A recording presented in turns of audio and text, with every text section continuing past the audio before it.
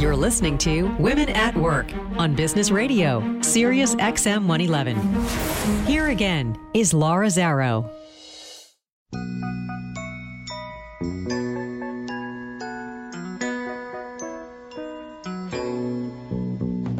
Daddies are people with children. Welcome back to Women at Work in our second half hour of our special Father's Day show.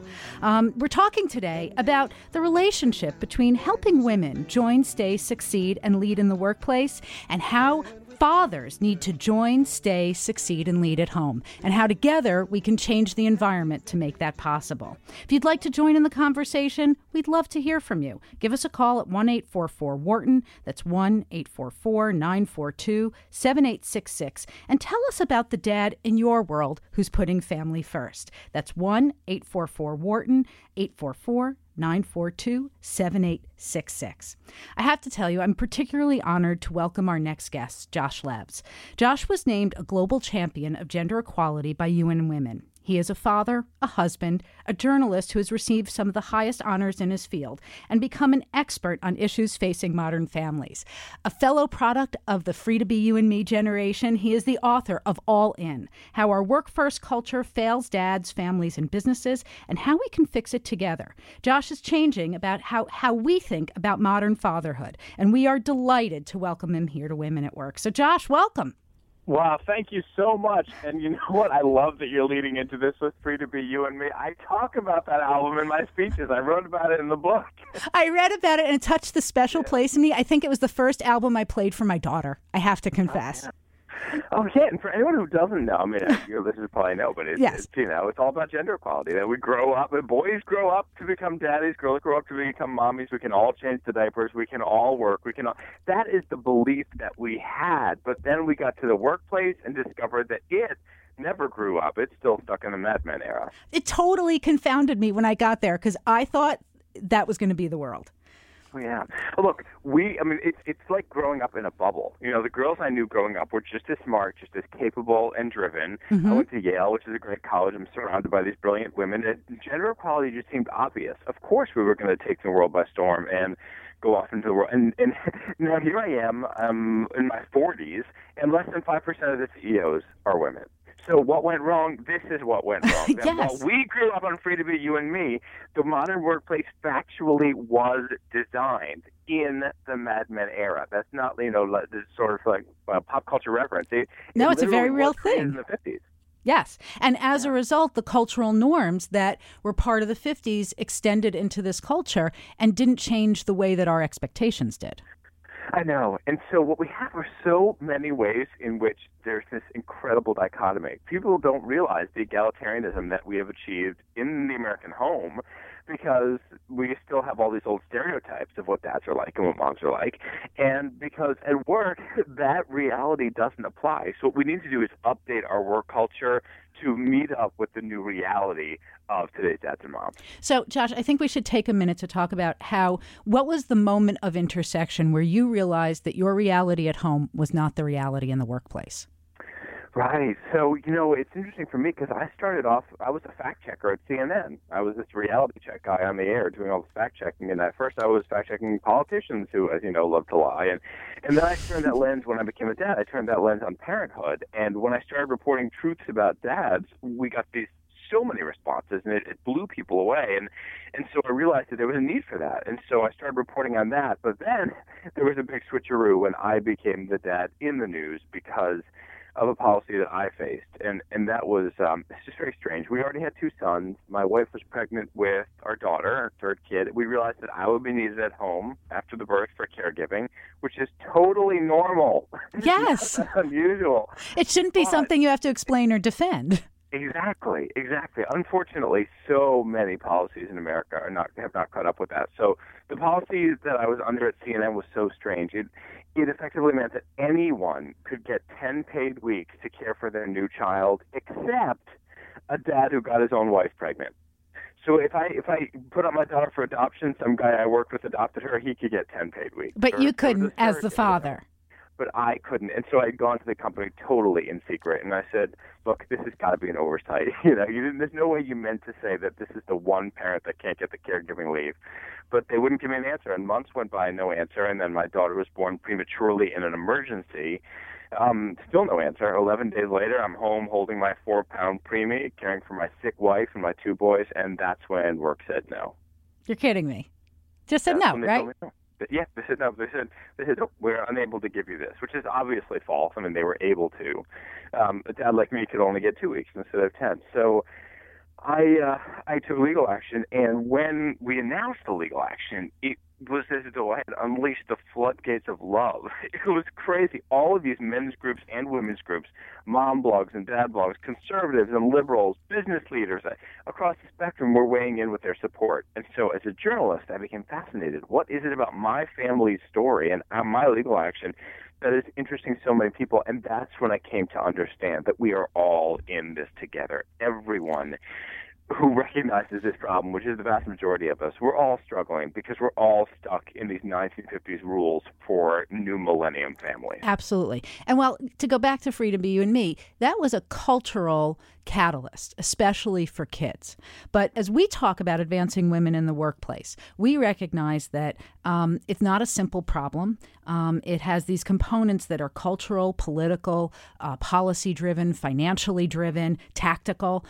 It sounds, and in your book, you explain this beautifully and in great detail. But can you give us kind of, if you can contract it, what are those components that are facing dads at work? How much of it is policy? How much of it is culture? How much of it is money? Yeah, that's a great question, and I followed the money for this. I literally followed the dollars to see how this is going on. So the problems that we have boil down to 3 categories: laws, policies, and stigmas. And when we take a look at all of them and understand that they all come from the exact same sexism, suddenly it all actually is very simple. So, for example, lots of people complain about the fact that we are the only nation with a developed economy. We're almost the only nation that has no paid maternity leave in the world. Right. But when you start to understand that this is all about sexism, all of a sudden it makes sense. Of course we have no paid maternity leave. She's a woman. Who needs her money? The man is supposed to make the money. So when you come out and see that that's what the problem is, it becomes much simpler. So the laws are backward because of that sexism. The policies are backwards because of that sexism. All these different ways in which women are pushed to stay home. When a man doesn't have the option of leave, when a man doesn't have the option of flexibility, women end up being the ones to stay home, even if that's not the choice that family would make. And worst of all are the stigmas. Right. There are guys in my book who took time off for caregiving, and when they came back to work, they were fired or demoted or lost job opportunities because they broke from this macho norm. There's one guy whose boss told him women are supposed to care for babies unless they're in a coma or dead. Oh, you're kidding. Right. Yeah, how can somebody say that? But this is real. So, Josh, one of the things I noticed when you wrote about what happened at CNN and why you left, and even as you described it here, you already had children, your wife was pregnant, there was an emergency, and you were required to be there as a caregiver. Yeah. Even if this was your first child, or if everything was going beautifully, I'd also argue that as a father, you have a right, an emotional imperative to be home at a time like that. Oh, yeah. I agree. Yeah, no, you're totally right. Dads don't need a special reason to be home. Right. Dads, and so, and I know that this is an important part of who you are and the work you do. So why isn't that part of how you articulate it? That's a great question. So when I talk about the drama, just of my situation, there's a lot that I don't go into about like why it was like especially exigent and all this. It really was before the early delivery, before the premature thing. It was simply that I was going to be needed at home for caregiving, just like any dad might be. Right, because why wouldn't you? Right, exactly, and it should just be the norm. In fact, I'm always wary. You're the first person to ask that. I'm so glad you picked up on that. I'm always wary of like taking it out of context and letting people believe that it all started when my wife had to give birth at 35 weeks as a preeclampsia and all that, because that's not when it started. It simply started while she was pregnant. I was going to be needed at home for caregiving. And, I hadn't taken the company to task previously because it was just my feeling that I didn't have the same legal standing. I could have, but it was my feeling that I didn't have the same legal standing because it would have been tougher to argue that I was as needed. But because of various things in our family, I recognized, look, I'm needed now. I know I have a strong legal case if I have to go to court. So that's the only reason it became relevant. And also, in an environment where that stigma is so strong, it's compelling to say, I have to be the caregiver. One of the things we talked about with Allison Downey, and if I don't know if you know about her book, she wrote a fabulous book on planning for pregnancy and career and talking about the role of both parents. And that we don't want to say out loud that there are emotional components to parenthood that should be honored and make room for them. And that they're part of what help us grow as real people. Like, I've had women on the show, and I talk openly. Like, I never fell in love like I did at the moment that I saw my daughter. And it's a profound reshaping of your family, and the father is part of that. Why, as a society, we don't want to talk about that? Right. No, and this actually speaks to very serious problems at the core of our culture, these backward and dangerous visions of masculinity. Yes. The way that we have devolved into modern culture in the sense that we have come to insist on seeing manliness as having no emotions. I watched some of these old Charlton Heston movies, like Ben-Hur, and I see him crying, and there was nothing unmanly about it. But over the decades, we went the other way with this whole idea that men aren't supposed to have emotions. So then you face these suicide rates, and you face men with violence, and men with drugs, and men who try to they suffer from mental health issues. And it speaks to a part of that backward vision of masculinity that we became allergic to accepting, that men go through emotions just as much as women do, and that's healthy and that's a good thing. So you're absolutely right. A big piece of this and a big piece of dropping the stigmas is embracing our own shared humanity. And our own shared tenderness.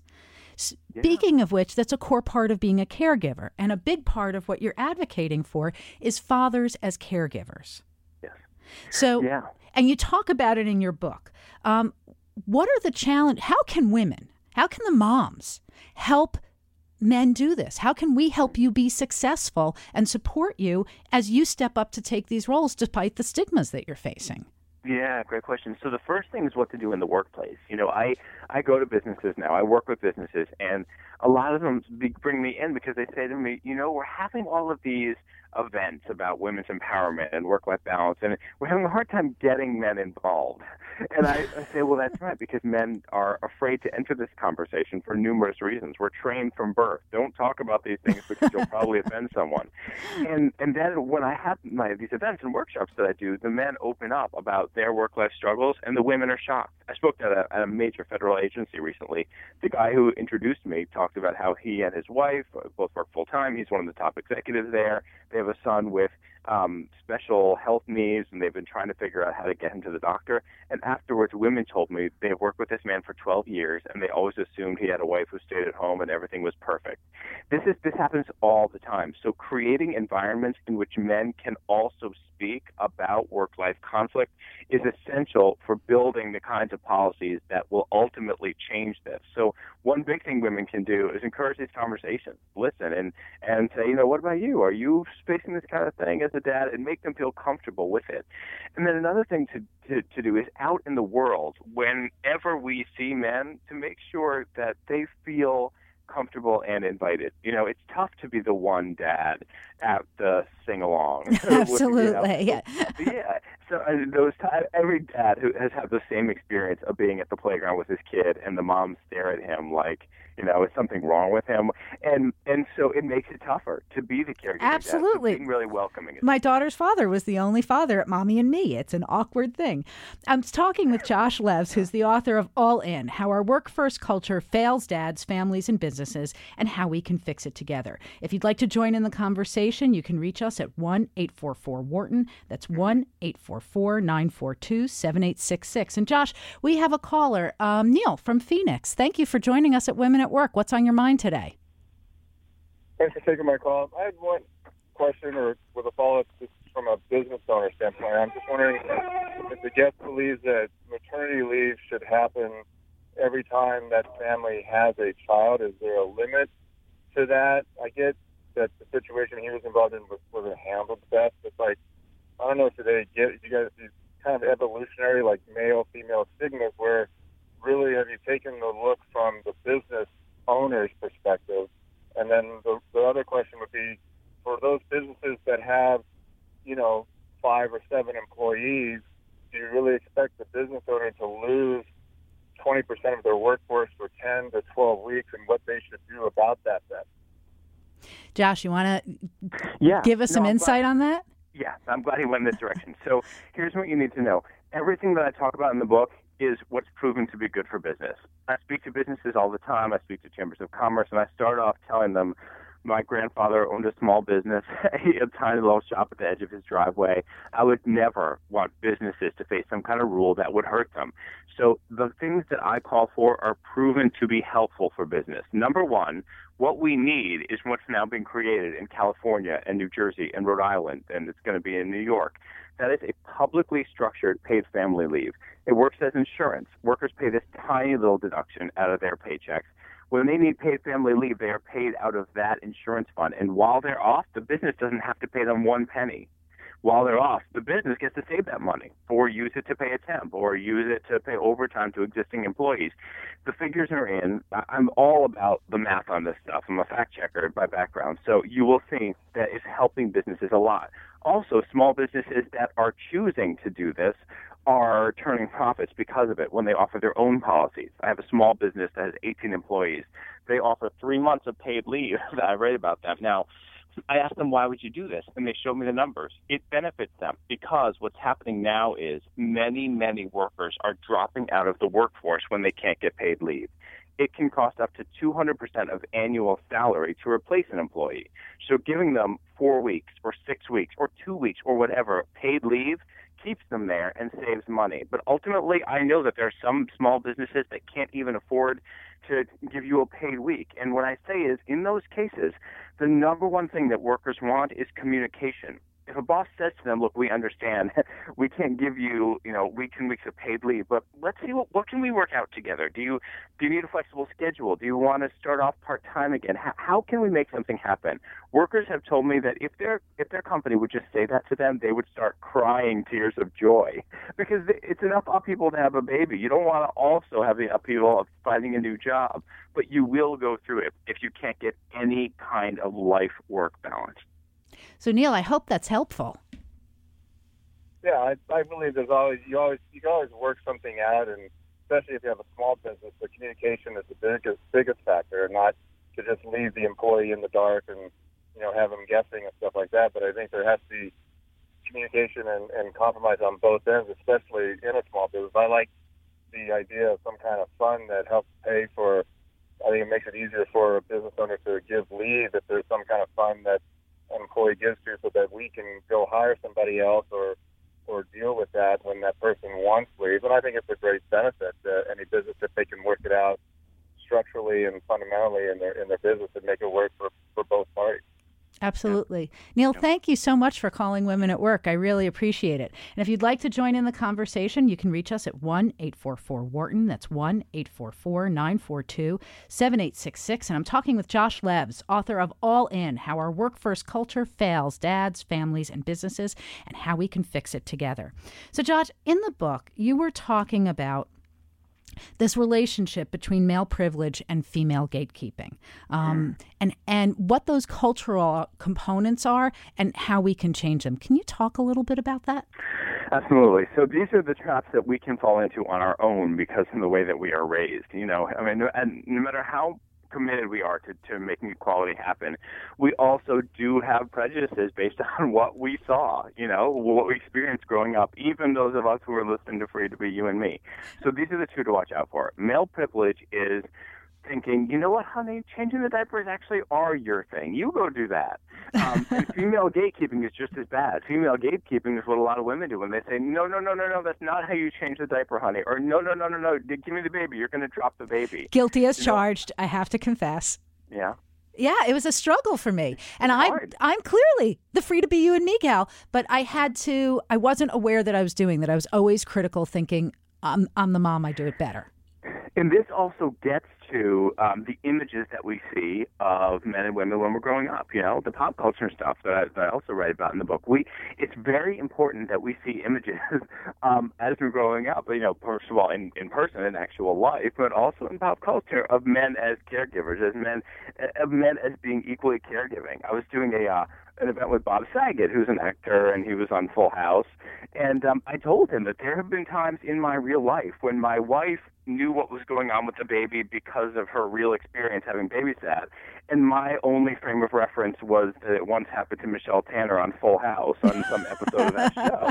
Of course, that's because I'm a boy. Boys didn't babysit for infants, but why not? So getting these positive images of men, and full disclosure, I'm currently working with this awesome company, Dove Men Plus Care, and we have this great new video celebrating real dads as heroes.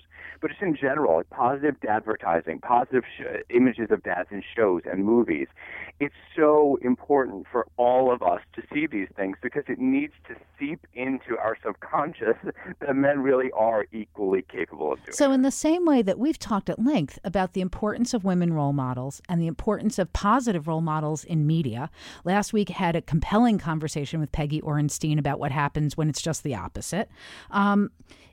You're making me aware in a new way of the importance of having positive role models of engaged dads as caregivers and what a shortage there is. Yeah, there is. And, it's so interesting what happens in societies that have started to tackle this. For example, in parts of Northern Europe, in Norway, they have these policies now called fatherhood quotas. And in those societies, what happened is, in most of the world, when paternity leave is available, it goes unused because of stigmas. But in those countries, they created a system where there's a bunch of leave, but it's not up for grabs to either the woman or the man. There was a big bunch of leave to women and a big bunch of leave just for men. And that reversed the stigma. The men in those countries looked like idiots if they didn't take it because it was so much paid leave.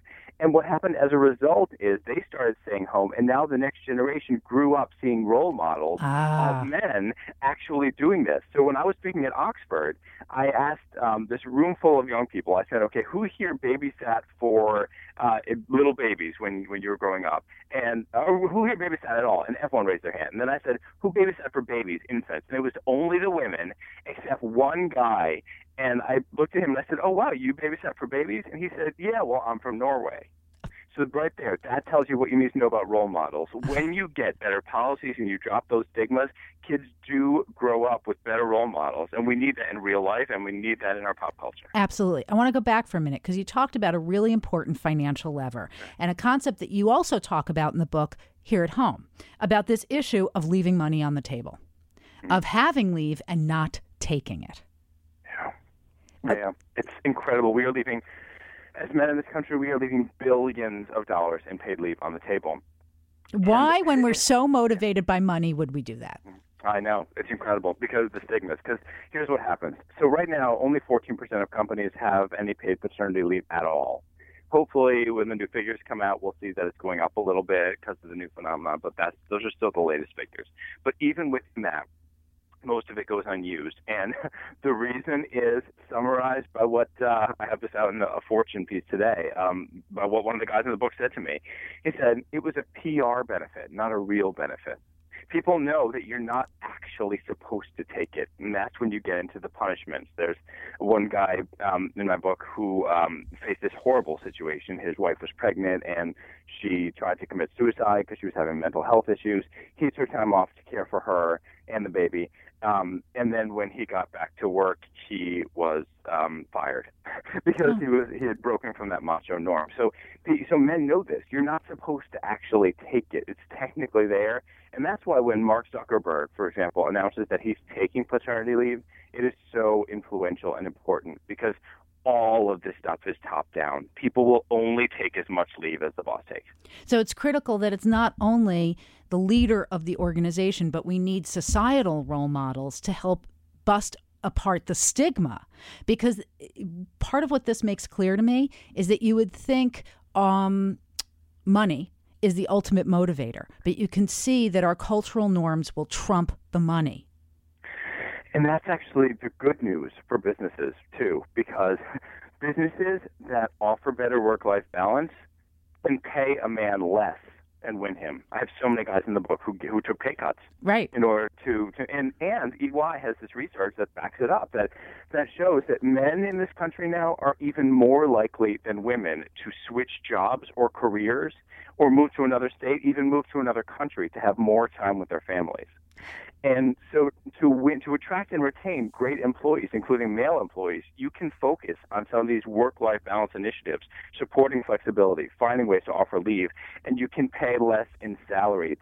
That is a sea change that is taking place, men valuing family time over money, and ultimately that can really save businesses money. Yes, and it can also save families and make a whole culture stronger as a result. Josh, I can't thank you enough for joining us today. And in the big picture, for all the work that you're doing, it's changing everything.